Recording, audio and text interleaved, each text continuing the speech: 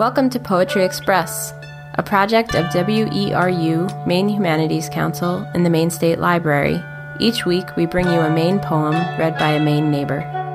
This week's poem is A Spell Against Developers by Gary Lawless, read by Robert Nichols. This poem was recorded at the Poetry Express event held at the Belfast Free Library. There are too many lines on the map.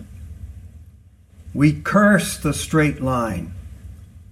We curse the clean angle. We curse the road, the clearing. We curse the fence, the gate. We curse the idea of property.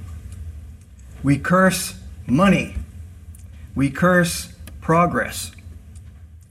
We curse the second home when there are those without.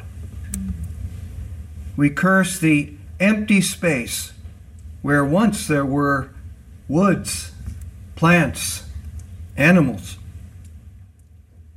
We curse those who live at the expense of other life.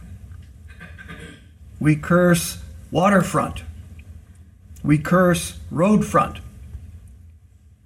We curse scenic views if only humans are left to see them. We curse all those who put lines on the map. We curse all those who put lines on the map. In a house of bones, we call down the spirits, and the plants grow, and the animals move freely. We light candles, calling for the return, and the flame of life burns through the buildings. Nothing but ash,